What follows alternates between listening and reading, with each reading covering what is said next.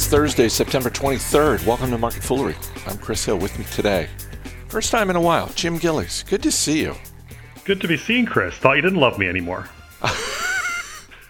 That will never happen. We have some surprising news out of one part of the restaurant industry. We also have some sweeping management changes to discuss.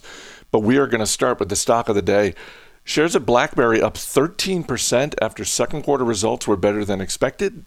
No longer in the mobile phone business. BlackBerry is now all about cybersecurity, particularly in enterprise solutions. You tell me, the rise we're seeing today, is this real? Is this short covering? Is it both? Well, full disclosure, I own a position in BlackBerry, but I can get to that in a bit. I don't think this is... Look, BlackBerry has been what I like to call a waiting for Godot stock for years. And if you're familiar with the play Waiting for Godot, spoiler, Godot never comes. Okay? And that's kind of, like BlackBerry has been the I will gladly pay you Wednesday for a hamburger today style company. Revenue was better than expected. We've seen this movie before, okay? It was below what it was a year ago when we were in the teeth of the pandemic. Down by about a third. But wait, last year that was one time big bulge in the licensing revenue that they have. As you said, this is no longer a handset or mobile phone company. Thank goodness. Hasn't been for years. But, they've kind of been flailing around, in my opinion. And again, I own it, so, maybe I should question why. They've kind of been flailing around, frankly, for years now. They're kind of, right now, the latest thing is look at us. We're a cybersecurity company. And that's great. They bought Cylance a couple of years back, which is the backbone of their cybersecurity offering.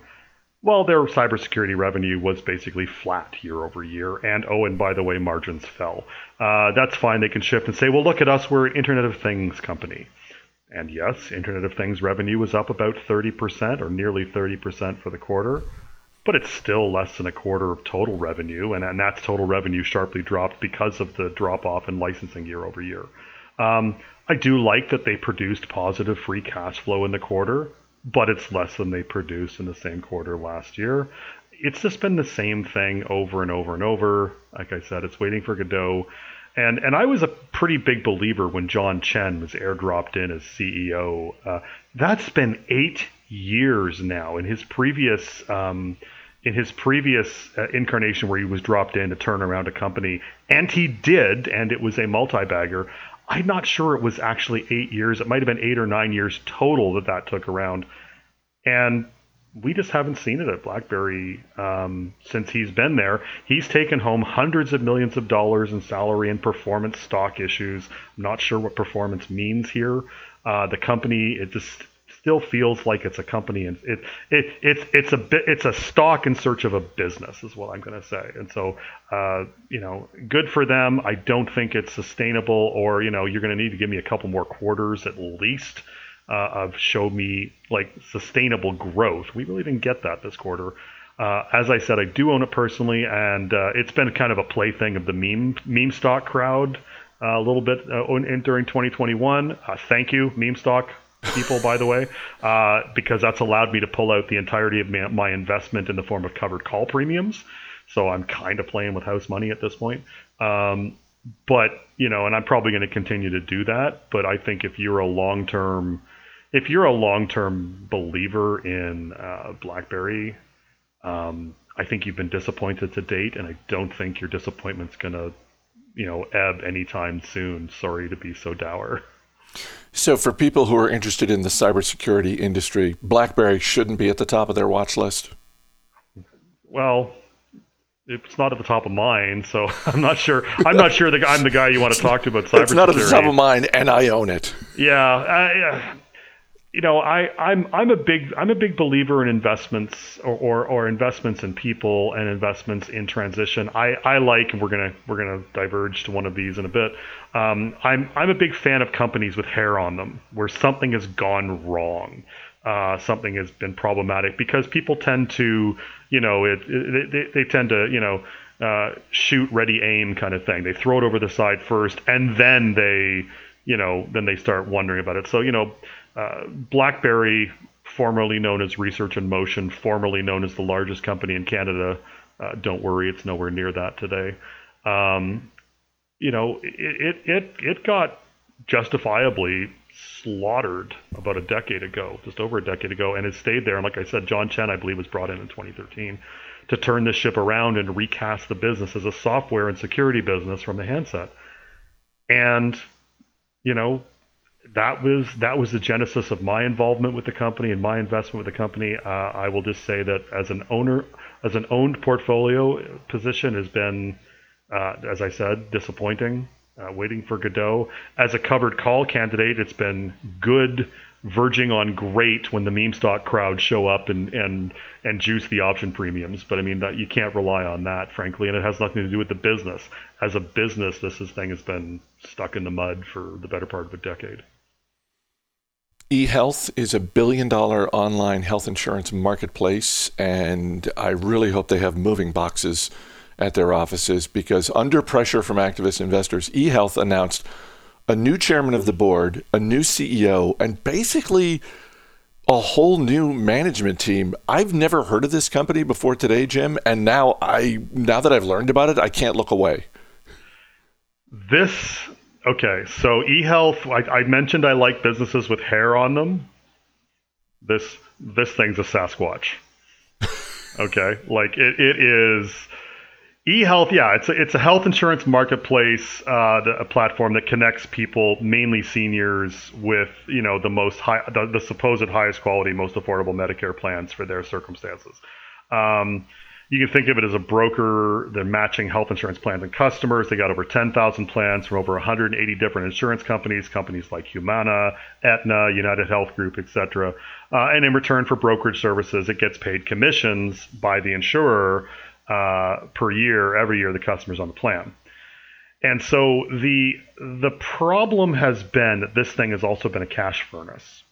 Okay, so we raise money to burn it, then we burn some more, but eventually we'll make it up on volume. And that has been the premise that the commissions, I believe, I'm going from memory here, but I believe the commissions turn a customer cash flow positive, I believe, in the third year. Midway through the third year, that the commissions received from the big health insurance companies overtake the cost of customer acquisition in about midway through year 3. But eHealth has just had its foot stamped on the gas, gathering more customers, so they've been cash flow negative. And this has gained a lot of short attention. Muddy Waters, who is a short seller that I pay a lot of attention to, when they speak, I listen. They did an epic takedown of this company at $150, I believe, close to 2 years ago. The stock this morning is about $37, so you can see how well that worked out for Muddy Waters.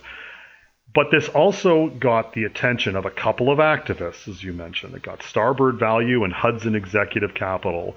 They both basically came in hot last proxy season, and then both agreed to stand down for a year in return for board representation, a couple of nominations, and so basically start getting their people on the board. So they've stood down for a year. Since they did that, the stock has fallen by half.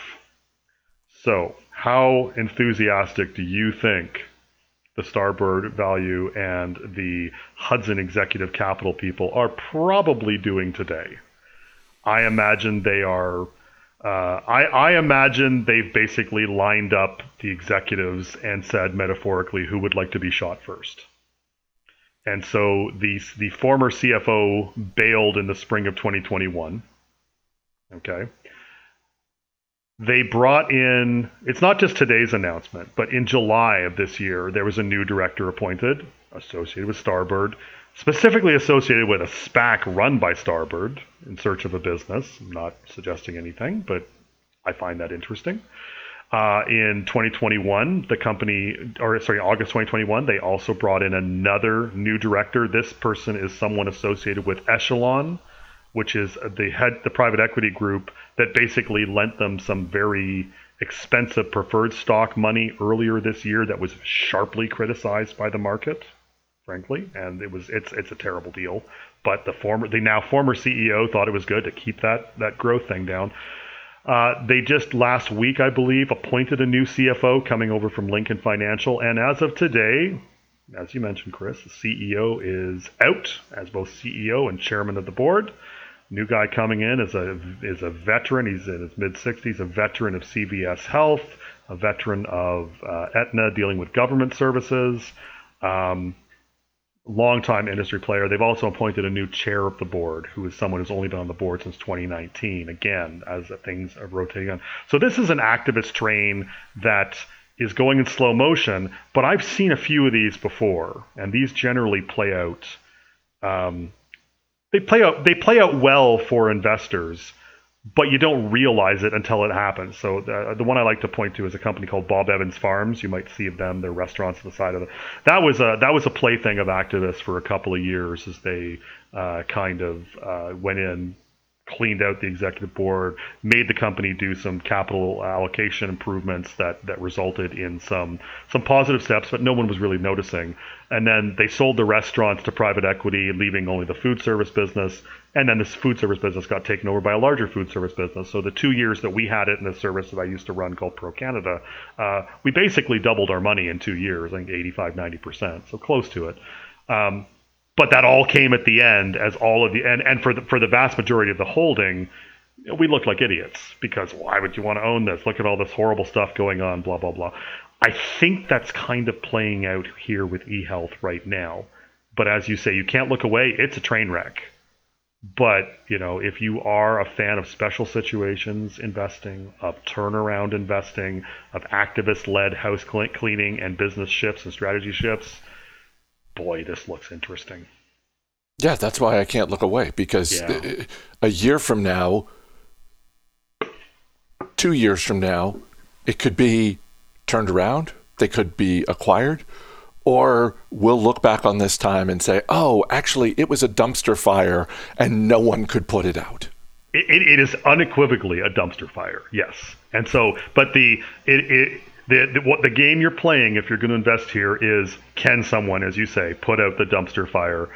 There are a lot of smart people who have done a lot of dumpster firefighting in their time, lining up on this one. And comparables in this space that have been taken private or acquired in the last couple of years have been acquired at multiples that would see this stock more than double. So, if the new people in charge can slake that cash burn, and I'm just betting, this is pure speculation on my part, I think the new guy is going to really emphasize working with governments and government plans. That's just my hunch. And if so, you can probably address some of that cash burn because of just the sheer volume of customers and steady customers that you can get from government. It's a competitive industry, I get that. But that to me looks like he's gonna shift the target market. So I'm into this thing will be acquired in the next couple of years camp. But I think it's real interesting, like I said. We'll wrap up with restaurants. Shares of Darden up 6% and hitting a new all-time high today. Not surprising, maybe, when you consider first quarter profits came in higher than expected. They increased guidance for the full fiscal year. They declared a quarterly dividend and a share buyback program. And normally I'm happy to talk about Olive Garden, but the surprising nugget in these results is that Darden owns the Capital Grille, and average weekly sales in their fine dining segment is now higher than it was pre-pandemic. It is. And the fine dining segment, same-store sales for the quarter, is by far the highest same-store sales number I've ever seen of any company ever, of any restaurant company ever. 85% year over year, which tells you no one was fine dining in the same quarter last year. Sure.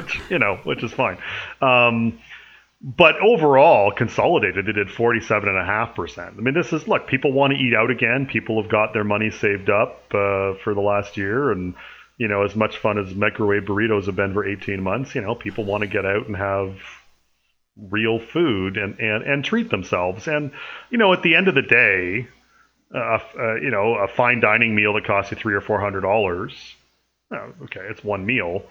that's a treat. And if you haven't been able to go on vacation for a year and a half, if you haven't been able to travel or you've been otherwise restricted, I'm not terribly surprised that people are choosing to do that. I would love to do that, in the near future, as restaurants in this area are starting to reopen up with all the protocols. And Darden is a company whose as you say, the expectations are good. They beat expectations, and they've raised their guidance, and that's good. The cash flow dynamics of this business, probably because of our friend Steve Broido and his affinity for Olive Garden, the cash flow dynamics of the business look generally excellent. They very steadily free cash flow positive. Superficially, at least, they've been doing the right thing with it, dividends and share buybacks. The company's got more cash than debt, so this is not exactly a leverage bomb or anything like that. I don't count operating leases as debt equivalent. I think that's a silly argument. But so regular debt is they have the same amount as cash. Where I have a problem with Darden is that the share count, they talk about buybacks. They talk about the new buyback program. Over the past 5 years, they spent $1.4 billion buying back their stock. Another $1.4 billion on dividends to folks. And the dividend yield today, 2.8%. Nice middle-of-the-road dividend. The share count today, in spite of all those buybacks, is higher by about 6% than it was 5 years ago. And that is because management, in, I guess, a panic, or a pandemic panic, last year sold 9 million shares into the market, raising $500 million in equity for $56 a stock, and they were buying it back at $143 in the quarter.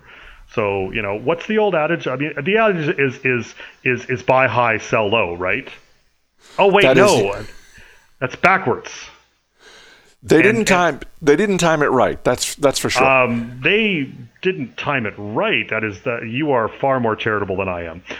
They undid any good they did for the previous near decade by that rushed equity. And again, more cash than debt. Cash flow dynamics are pretty good. I mean, I'm not sure why they rushed it. I'm sure there's all kinds of rationale they told themselves.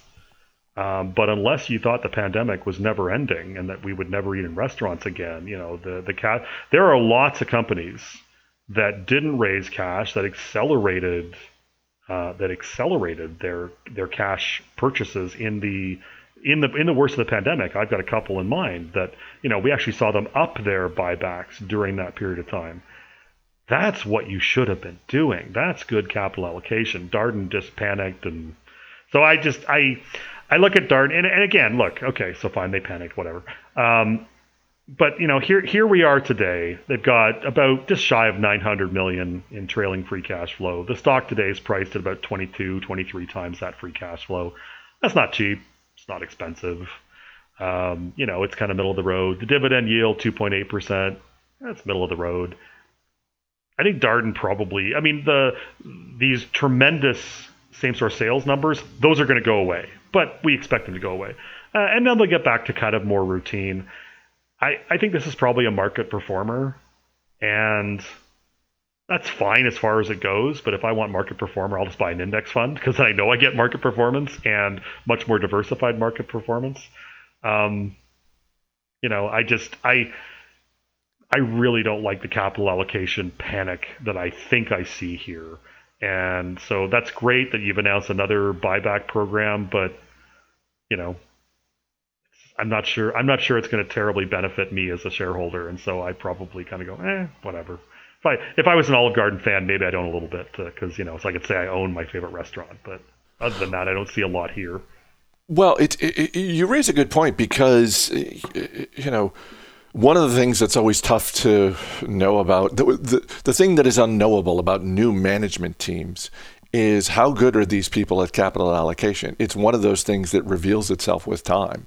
And, to your point, panic played some role in their decision a year ago to release those shares and sell them and, to sell them low and buy them back at a higher price.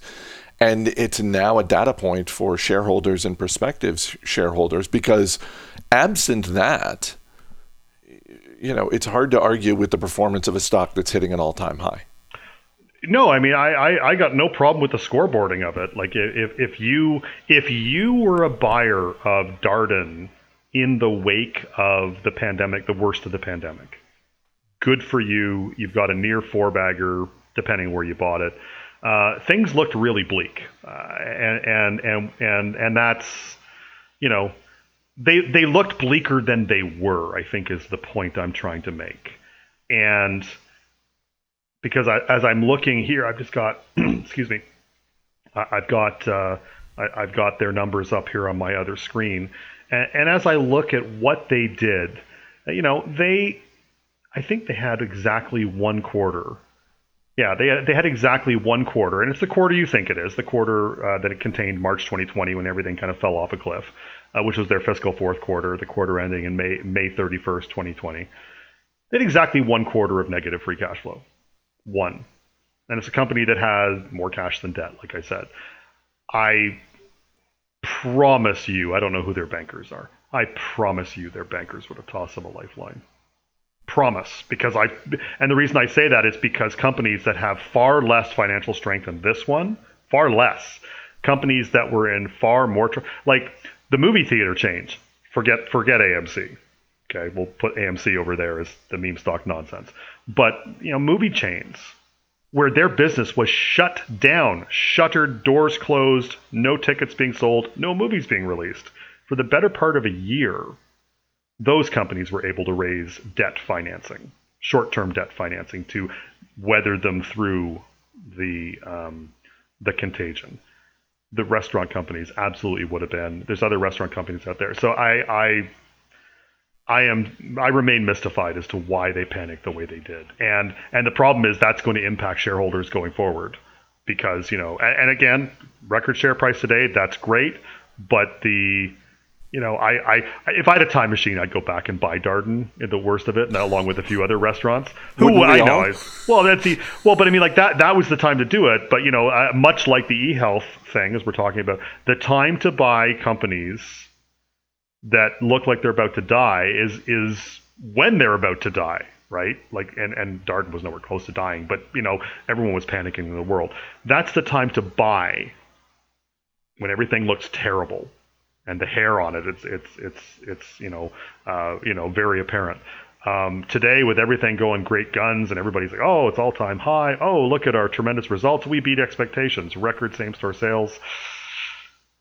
If I owned this, I'd probably be making a quick exit myself. I'd probably be happily selling my shares to Darden as they were buying back the stock higher than they sold it at. So, Jim Gillies, great talking to you. Thanks for being here. Thank you. As always, people on the program may have interest in the stocks they talk about. The Motley Fool may have formal recommendations for or against, so don't buy or sell stocks based solely on what you hear.